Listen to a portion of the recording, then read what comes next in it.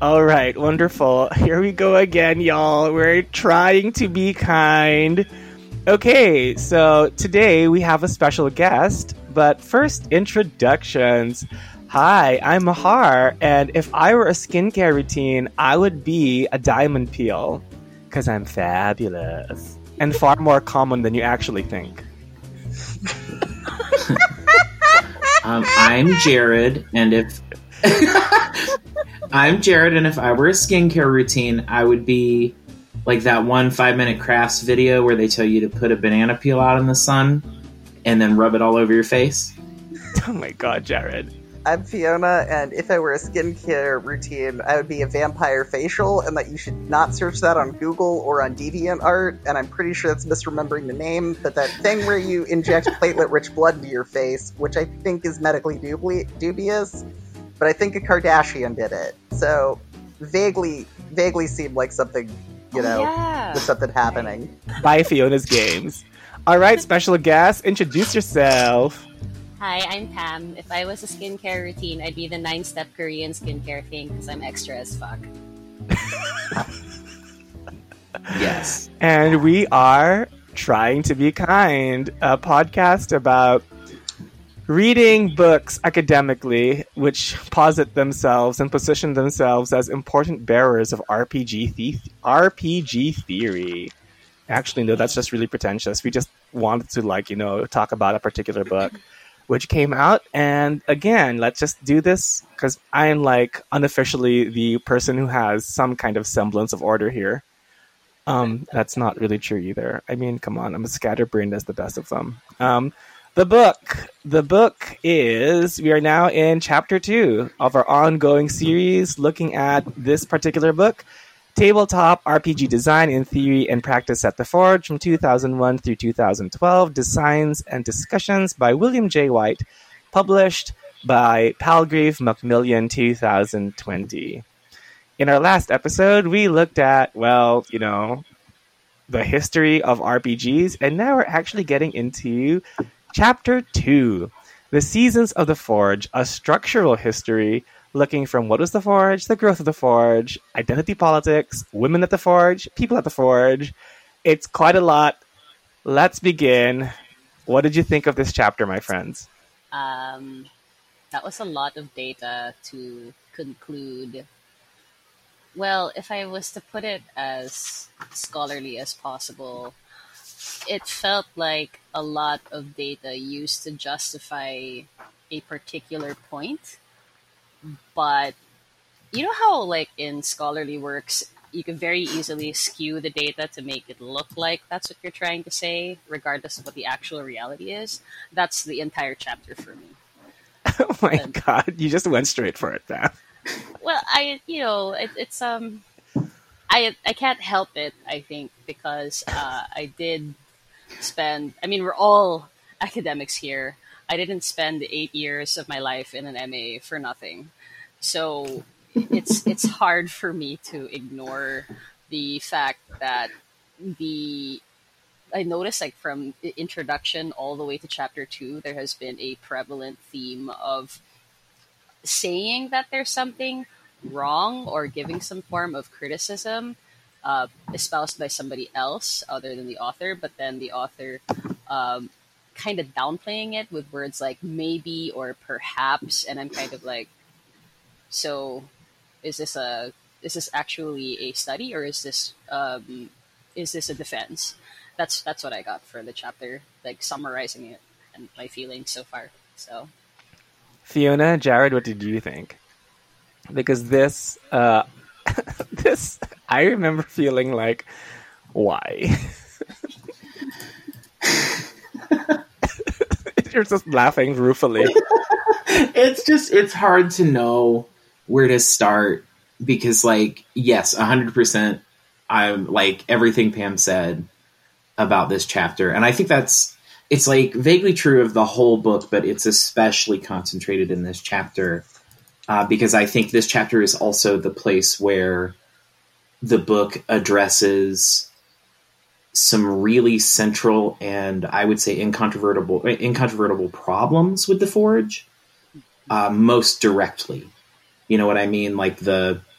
the demographic stuff is not super attractive to talk about, and the general toxicity and how that feeds into the demographic stuff is not super attractive to talk about. And so there's a lot of this may and perhaps and maybe and but happening through the whole thing. It's so rough. It's almost like I keep using the word apologia here. It's, you know what I mean? Oh my God. So I'm going to try to be kind, despite my lack of inclination to do so as a person in my deepest of hearts. But I think what was hard for me with this chapter is that there's not a selection of sort of one method of really trying to analyze the Forge and get like a very complete picture. There's a lot of like really scattershot snapshots, which just gives this kind of picture of like vagueness or maybe, especially when there's this is, you know, a book on rhetorical studies to some degree. There's so much rhetoric used to say that like, well, these people's self-report like doesn't quite line up, or I've got this example of someone who stood up for someone calling out like explicit racism. So I don't know if I want to describe this space as having problems around race. And, you know, like I'm aware of where my lane is, and I'm not going to try to put like a huge amount on that. But I think that there's a lot of this sort of, it's difficult to talk about your friends. It's difficult to talk about your friends critically. It's difficult to admit that, like, look, there were always undesirable people in RPG forums. Like, I came from the OSR. There's a lot of people I like a lot, but, like, there's also some people that I really cannot stand. And, like, right, it's not easy to criticize things, but this doesn't look at what average users are like, and also uses as a syndicate for a very large gaming scene one particularly toxic person, and then also talks about how Ron Edwards is not a syndicate for the Forge, and it gets a bit muddled, right? Like, this feels like a muddled chapter, because it feels like there's either a really strong criticism of geek culture in general around things like colorblindness, which I think is a very tenable hypothesis, and then how the rules and insularity of the Forge might have affected that. But I don't think that that is the chapter that was in anyone's vision board for writing this. Yeah, I saw a lot of data that there was a voluminous amount of data in there. So it strikes me that there were no clear conclusions, but there was a constant echo of defensiveness that I can't help but point out the fact that I, a female reader, was going through a good section of that chapter, wondering what business a man with a PhD has telling me that the Forge maybe possibly wasn't sexist, I guess. So that was not fun, and that's just me speaking personally. I haven't even put on the discourse hat yet on how that sort of taking that sort of position, especially since you've already attempted to rarefy the Forge by creating an academic text rather than a series of feature articles. Then there are some serious underlying issues there that could even cross into the area of, is this even ethical to do this? Because I get that people need to make their bread and butter on writing books. But I think that if the purpose was to present a picture of the Forge that suits you and your friends, then perhaps you should have written a series of feature articles instead of an entire book. That okay, let's get into this, because this is a lot. Okay. This chapter starts off with saying, like, first, what was the Forge? It talks about how it was a place in the mold of talking about RPGs that were not D&D, and something else, or did the same thing in a different way. That's quoting from the first sentence of that. It talks about how it is active from 2001 to 2012. I'm going to remind people here that the site itself had it had a mission. It said it was going to close. Okay, and they talked about theory quite a bit. We covered this last week when they went through the G and S play styles. And Yeah, it basically just becomes its own beast. To quote, as the big model was more or less codified, however, it also became less central to the discussions at the Forge, which turned more towards encouraging people to design and publish games, primarily by providing design feedback online and coordinating participation at the Forge booth, where independent RPG creators could get shelf space for a chance to sell their games at Gen Con, an annual gaming convention started by Gary Gygax in 1968. Discussions about actual play, or AP, became more essential as well, as players, and particularly game masters or GMs, would seek to understand the dynamics that resulted in satisfying versus unsatisfying play. Eventually, the Forge's founders decided to make the decision to close the theory forums in the belief that the most productive conversations were grounded in actual play and real design problems, rather than abstract theoretical talk. And I just read this first part and felt this is truly the legacy of the Forge in terms of discussing games. The Forge has two identities, I think, and one I deeply admire. The other one I look with a large, rather jaundiced viewpoint. The first one is we've heaped praises on it. Whenever people talk about game design and how to make your game, how to get started, what to do to publish, how to get yourself out there, how to promote yourself, how to create a community of play, I admire the Forge for that. Right? We've all agreed on this. Like the anti-capitalist streak of the Forge, right? Like don't be a corporation, turn over the apple cart, all of that stuff. I feel, yes, huzzah. That's one face of the Forge, which we all agree on is good. But when they start talking about actual play, talking about saying that the reflection of game design comes from the interaction of play and the dynamics that result in satisfying versus unsatisfying play. Okay, not that I want to trigger anyone, but these kinds of discussions still go on now, even just a few weeks ago, on how we're supposed to design games. So much so that people say you shouldn't buy games if they didn't go through some kind of actual play testing into the design of the game. And I think that is very much a Forge holdover and legacy, and that upended the design community for a while, because people were rather upset that that we're being told, this way of how to do things which aren't necessarily accessible to all. Did I just get myself into trouble there? No, I just trying to be kind here, right? I'm trying to be as factual as possible and compassionate here. No, I find that to be right. Like, I think that's sort of this thing where, like, the Forge also had the tension of that conversation, right? Like, the Forge, like, very early in the chapter, there's the note of, like, you had to be designing a game to have theory conversations, so a lot of people used hypotheticals, and it's like, okay, so, like, what really comes out is some people want to ask theory questions, and some people want to ask theory questions, kind of in abstraction and talk to each other, but, like, we need this pretense of talking about, like, a game I'm making to talk about a mechanic, rather than, like, this is in itself a useful conversation.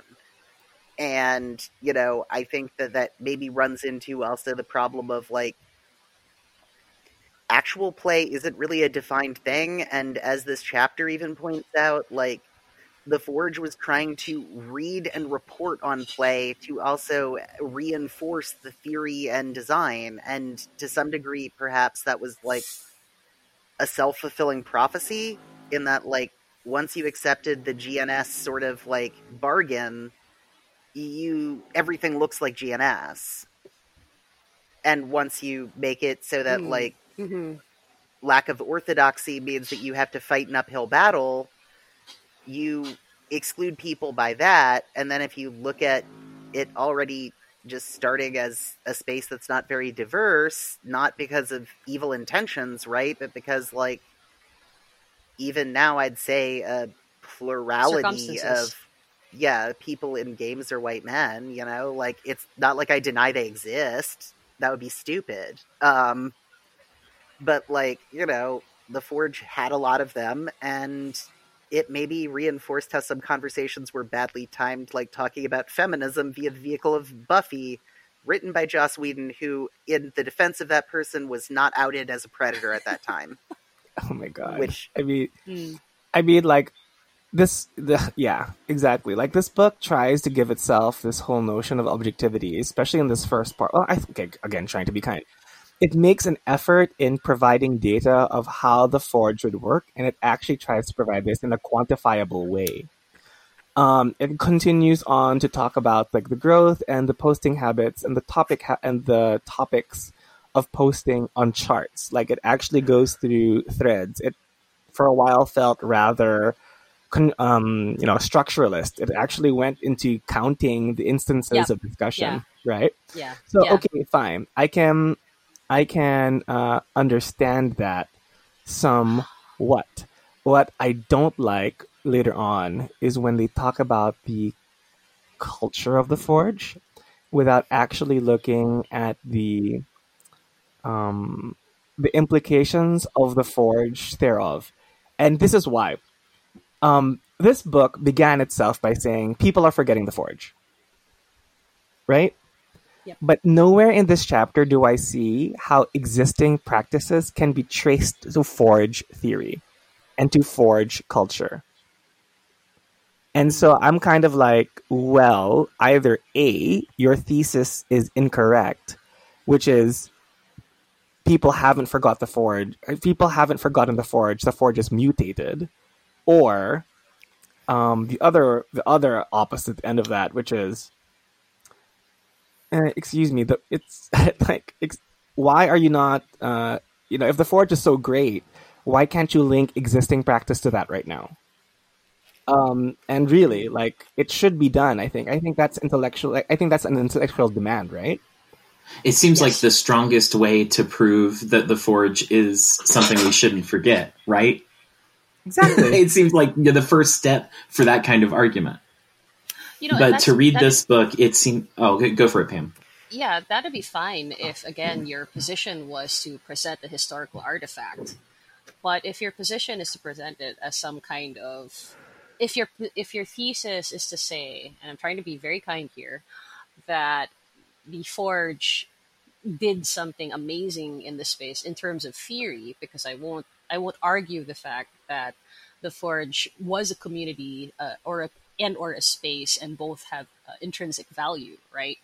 But if you're talking that we have to not forget the Forge because it did so much, as you say, for game theory, I'm not seeing it in your data. In fact, I was going to comment earlier that given that he was studying a digital space, and this is me again putting on the MA hat, there are literal digital studies frameworks that could have been used for this, versus the frameworks, the theoretical frameworks that he was using in the book. I did not see any actual use of digital theory to discuss things like lurking that felt a bit outdated actually for the paragraph.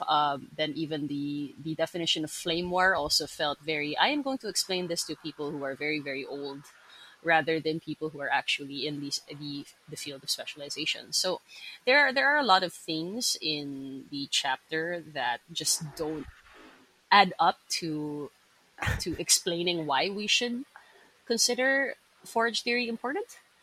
I feel a lot of towing towards the. It's like he's sending a lot of data at you, going like, "Hey, yeah, it's important, right? That's the constant."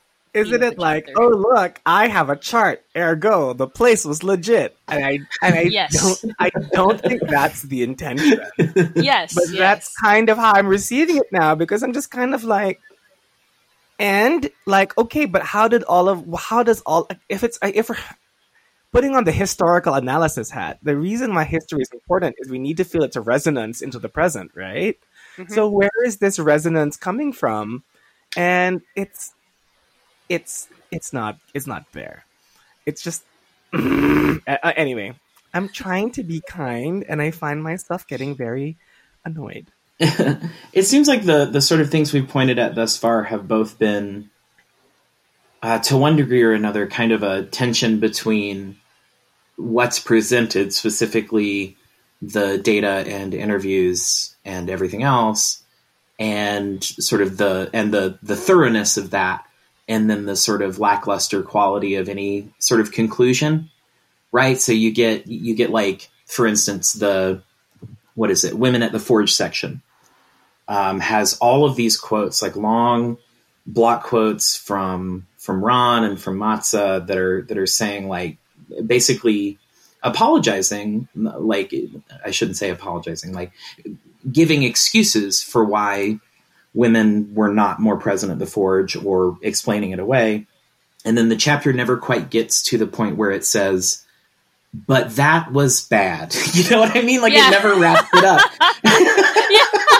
I'm laughing because I'm trying, again, very hard to be kind about that. Because, again, if you're going, like, I'm going to, the way that I'm trying to be kind for this episode and any other episode that I'm on, is I'm just going to focus on the discursive practices that I'm seeing in the book, and how, for better or for worse, or maybe because outside of the author's intention or so, it didn't quite pan out the way that you wanted to. Like, I'm so grateful that Jared mentioned the whole blocks of text, right? And there was even a part of where they talked about how two women were saying, yeah, you could feel that you were being excluded, et cetera, et cetera. And now there is a discursive practice, right? Where you could just say, okay, boom, there's a source text. That's the primary source, so it makes the point for itself, right? But that wasn't quite there in the chapter for both the section on women and the section on BIMPOC designers. Like, I didn't feel the oomph. I didn't see the admission that it was indeed a critical problem. And I think, if I'm to summarize more of my issues with the chapter and the book as a whole, that covers it. You're not admitting to any kind of criticism here. You're presenting it more out of a formality. So it becomes this feeling of, oh, maybe there's an issue, but you see, like, it's very much, I'm covering my butt. Okay, can I give an example of this? Right? Yes, please. In the idea of a Forge theory.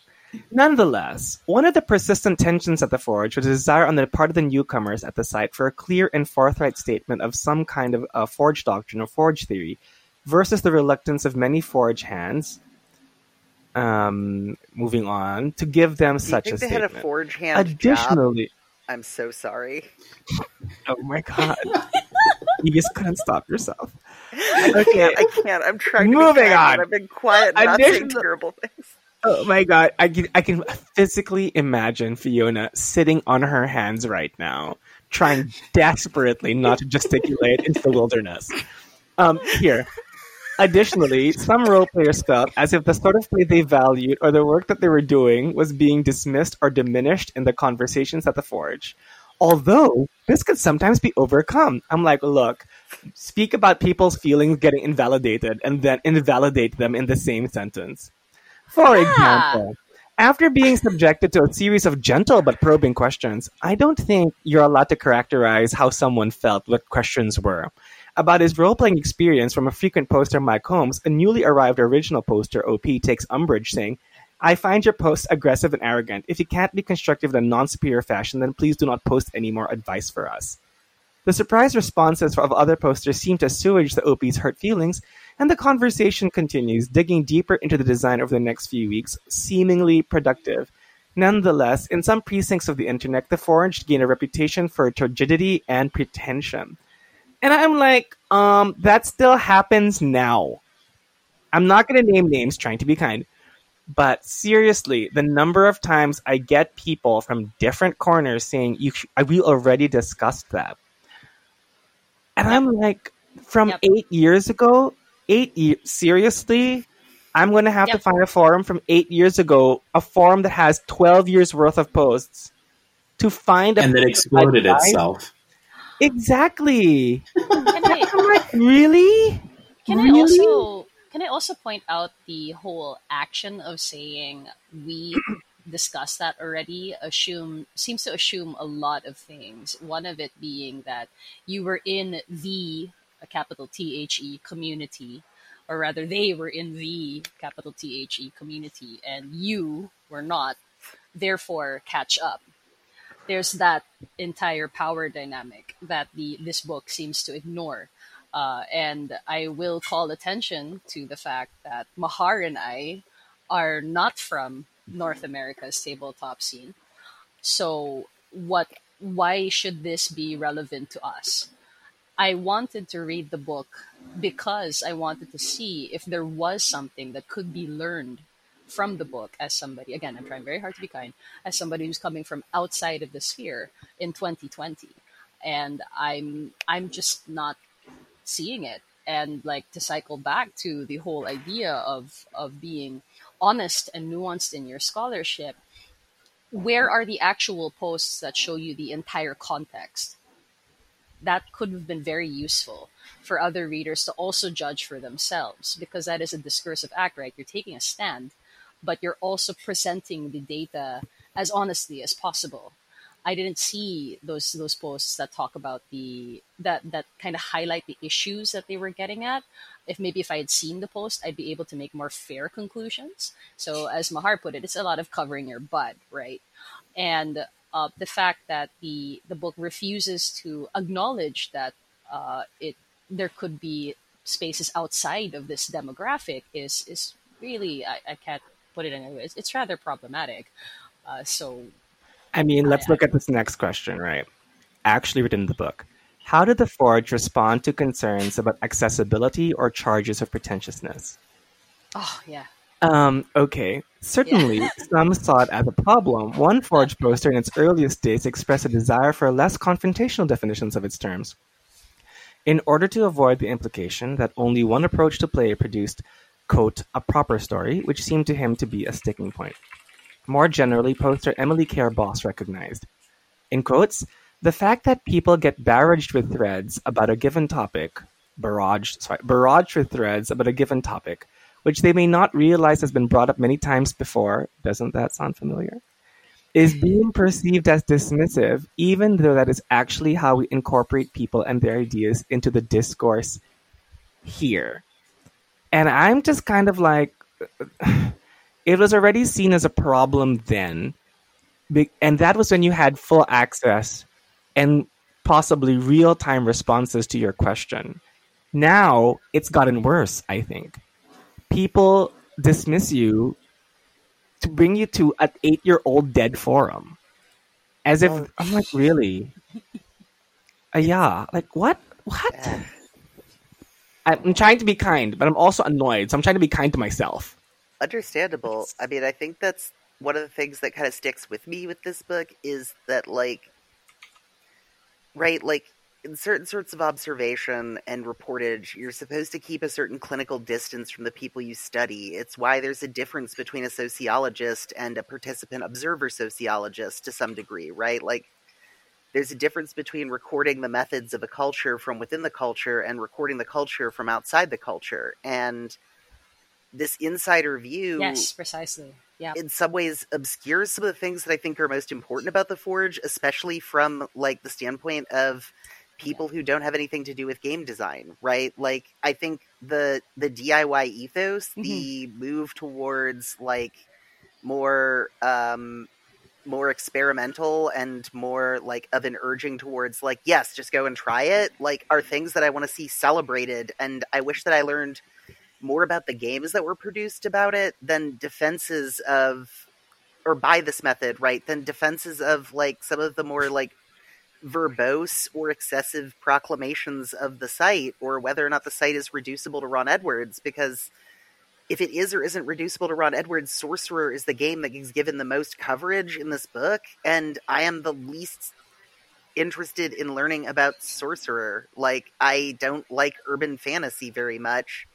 I don't think that there's a Ron Edwards version of urban fantasy that's gonna just change my direction, but like, you know, outside of Calm Down Jordan, I think, which sounds experimental and also way outside my fucking lane to evaluate, but like, I think an analysis of that and an analysis of the discussion around it would have been a really powerful way of looking at like, what does this forum do in motion, rather than like, what is the static form of this forum, that I want to preserve. And I think that is my like allotted amount of like pretentious hand talking like a Duridian. Oh wow! You just had to end the pretentious hand talking by giving yourself the label. I mean, I'm making hand gestures. Like, I'll be honest. I'm being kind, right? Like, if someone wants to say Fiona is turgid, verbose, and pretentious, I'll be like, yes, it's on my business card, along with Professor of Black Magic and a delight to widows and young women. You know, like, there we go. Just stealing from all the best Victorian cards. I just love it. It's just kind of like, I just love how Fiona just comes in, just a little just a little dash of deconstruction and moving on. It's just like, Okay, Pam, now you understand why I have so much fun here. But here we go. It gets darker in a way because they do concede that even communication in the Forge regarding theory, there were efforts to make it more accessible. And eventually, though, but increasingly, discussing the theory for its own sake came to be seen by the Forge's operators, i.e. Ron as global moderator, and first Clinton and then Vincent as technical administrators, as secondary to the real purpose of the Forge, which was to discuss game design and gameplay, or actual play, with an eye toward independent publication of games. And this is where I'm like, okay, independent publication of games. I'm like, again, that's something we've always wanted. That's always something that we felt like was interesting. And even discussing game design and gameplay, I felt like great. The problem, I think, here, and I think I see this with a number of people who came from the Forge, is when you discuss design and gameplay, and we're going to see this problem later on, games mean different things to different people. And if you don't discuss them, that is when the problematic elements come in. And that is why I find it extremely off for me when people say, we've discussed this before, because it assumes that the meaning of a game is rendered sterile and stagnant and hasn't changed since the time the Forge has been established and closed. Hello everyone, it's Jared from the editing booth. We have lost Fiona's audio for the remainder of this episode, but there was a lot of really good discussion, so I've done my best to kind of cut it together into something sensible, but if it seems a little disjointed, you'll know why. Sorry about that, but enjoy it. Fiona, I gotta warn you, because we're now in that part of this chapter, gamer identity politics. Oof. It's just... So they mention pundit. It's so interesting because, like, there's this section where they put in pundits' bullshit about the Forge. And then, yeah, the whole thing about swine, like, whatever. But then immediately the author, and this is authorial voice, calls those things implausible and invidious. That is a quote from the book. And I just can't, I keep going back to later on, he's going to quote Ron Edwards as saying, like, even if there were only 1% involvement from women in the Forge, like, maybe that's good. We don't know, like that whole doctrine. Yeah. And well, why is that not implausible and invidious? Right?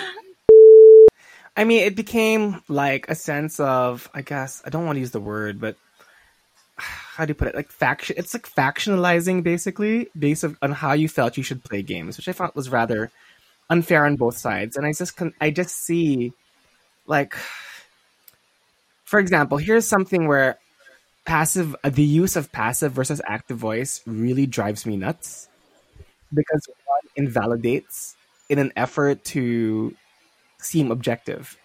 Here, the OSR generated a community of play and publication arguably similar to the indie scene, but one person there, Brendan Davis, felt like he is OSR adjacent, and he would have some interactions with the Forge, and he quotes, "I met nice people there at the Forge mine, and I think I communicated once or twice with Ron Edwards, although he probably doesn't remember, and I found him a very personable and friendly individual.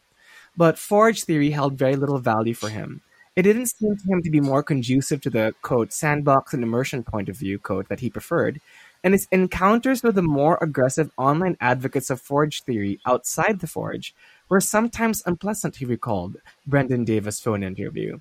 This seems to be fairly common. This seems to be fairly common? It only has the seeming appearance of it? Again, like passive voice used to, like, it's alleged.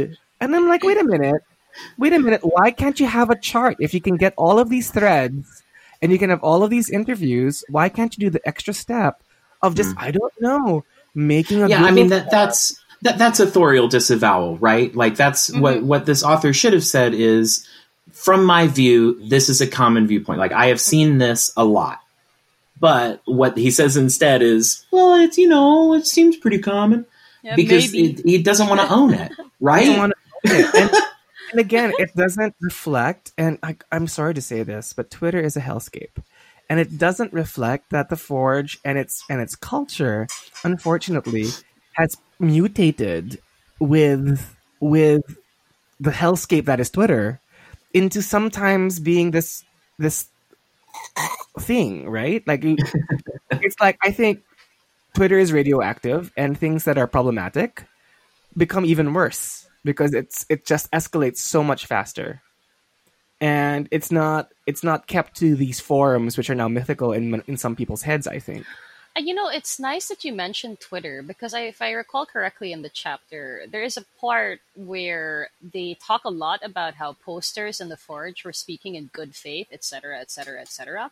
And I was like, there's some serious issues with assuming that an entire forum is quote unquote speaking in good faith, maybe possibly, if I'm going to use the parlance that the author uses in his book all the time, right? Maybe possibly we're potentially speaking in good faith, perhaps, right? That's how it comes out. And I just find it really, really ironic how at least on Twitter you have an anarchy of ideas here. So can it be terrible? Oh, absolutely.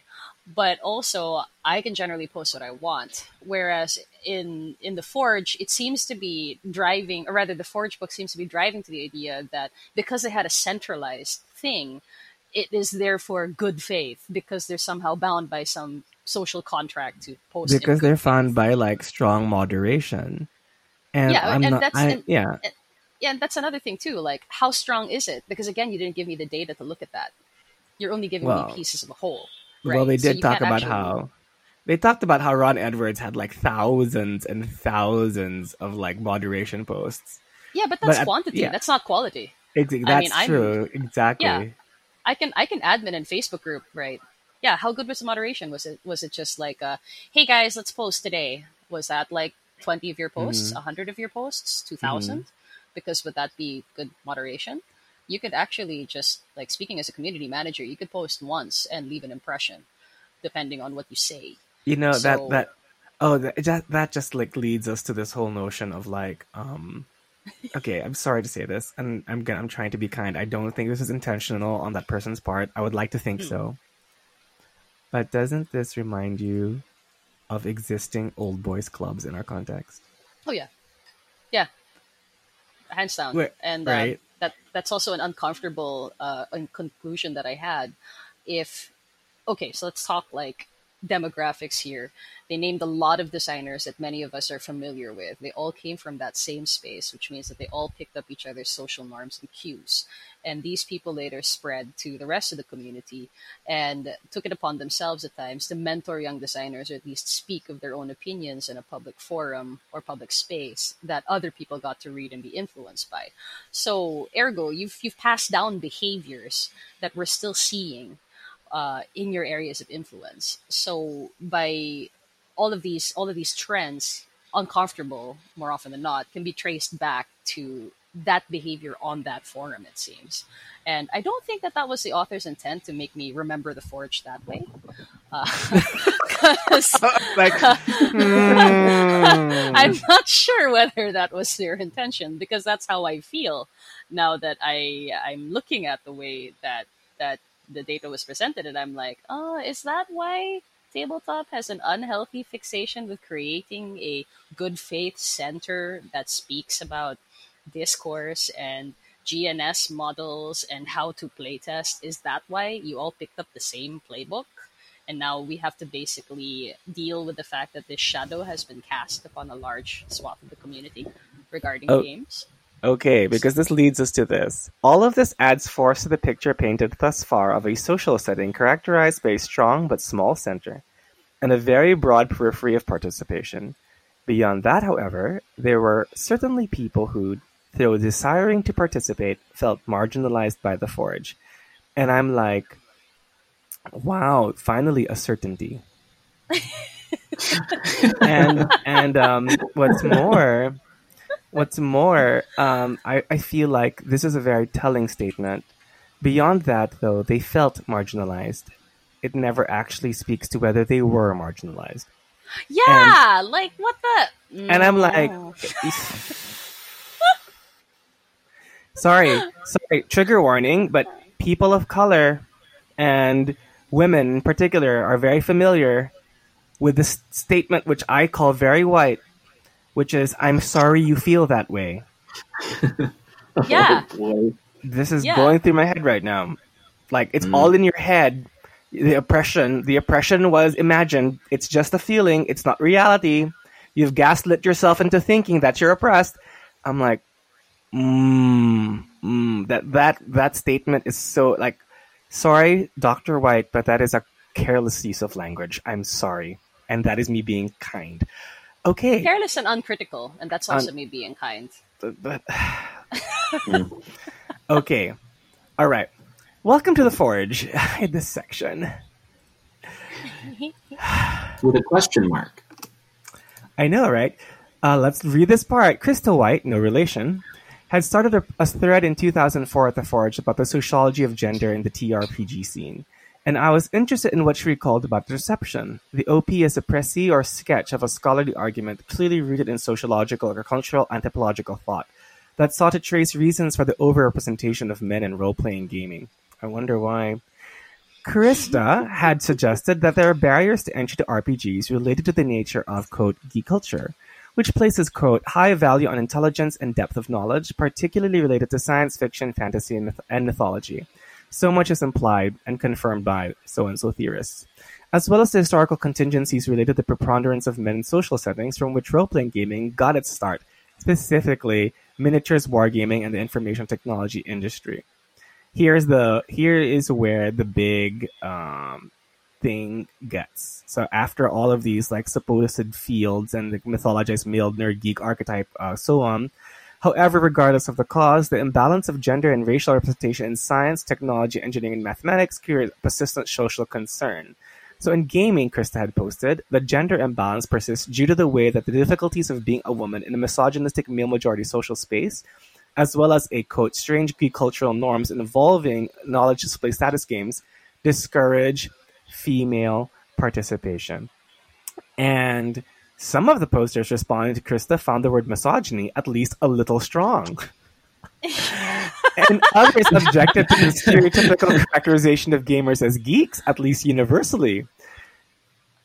I'm like, what is happening here? He goes on to say, like, in short, there were supportive and skeptical posts with men and women in both camps. I'm like, this sounds like both sides discoursism. I'm like, I'm not having that. Of those, he goes on to bring in numbers, like numbers are his friend. Of those posters who offered on-topic responses to the post, 15 were men and 3 were women. 9 of the men offered supportive of affirmative responses, while 6 offered critical or challenging ones, versus 2 supportive and 1 critical response from the women. These small numbers prevent any quantitative conclusions from being drawn, that even though there's a 3-to-2 ratio in terms of support versus skepticism between men and 2-to-1 among women, the laws of probability suggest that such a ratio could easily emerge even if men or women are not actually different in terms of the likelihood to offer support to Krista, not just by chance. It's also Yeah. ridiculous that you just try to conclude that somehow the small percentage means that there's no problem. Like, how is that in any way quantitative or anything, right? I'm appalled by that section. Oh, here's where we get like women at the forge, and I think honestly, this episode is our episodes have a rule. They're supposed to be less than 1 hour long, so we're definitely going to have Pam back. But let's end on this delightful note, right? Which is this: women at the forge. I'll skip over. First, I'll skip over some parts, but here some key sentences. The presence of sexism and misogyny in gaming more generally is hard to deny, and tabletop gaming is not immune, despite the protestations of some of the posters in Krista's thread. Here, this is the part where I'm going to this is where I'll give it to Pam and Fiona. It was clearly the case that fewer women than men participated at the Forge, the reasons for which were generally seen at the Forge to be related to the gender composition of the hobby as a whole. And Ron's position was that, in the absence of any pattern of data suggesting that women were actively being driven away from the Forge, it was not something to be concerned about. Even if only 1% of the posts were by women, he wrote, it would still be no problem. We don't know whether 1% is good or if 99% is good, and especially whether an even perfect constant 50% is good. It comes down to this. I don't expect anyone to want to post to the Forge as often as, say, me or Mike Holmes. Since men obviously are exempt from some expectations on my part, why should I place the expectations on women to do so especially? The extent to which the disproportionately male composition of the hobby was a product of the way that men participated was only occasionally acknowledged. And I'm just kind of like, again, I don't know whether 1% is good or 99% is good, but trying to be kind. Oh here, my God. Like your Dr. White is clearly male, right? He, him pronouns, has all the biological trappings of it, right? So if that's the case, then you have no business telling me that.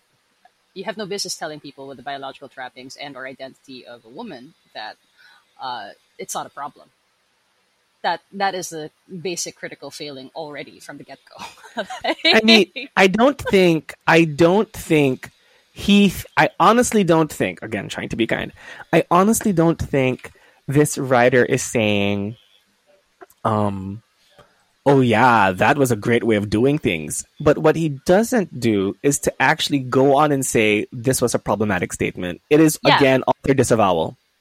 Yeah, precisely. I think that's why I take like a lot of issue with it. He did not do the act of disavowal and of highlighting the critical flaws. Because that is absent, the entire thing, for me at least, becomes suspect. Yeah, where he did very pointedly earlier, with the OSR situation, go out of his way to say this is toxic and bad. Yeah. The absence of it here is really, really just like a huge gaping maw. Yes. Because that is just, it took my breath away reading that Ron quote.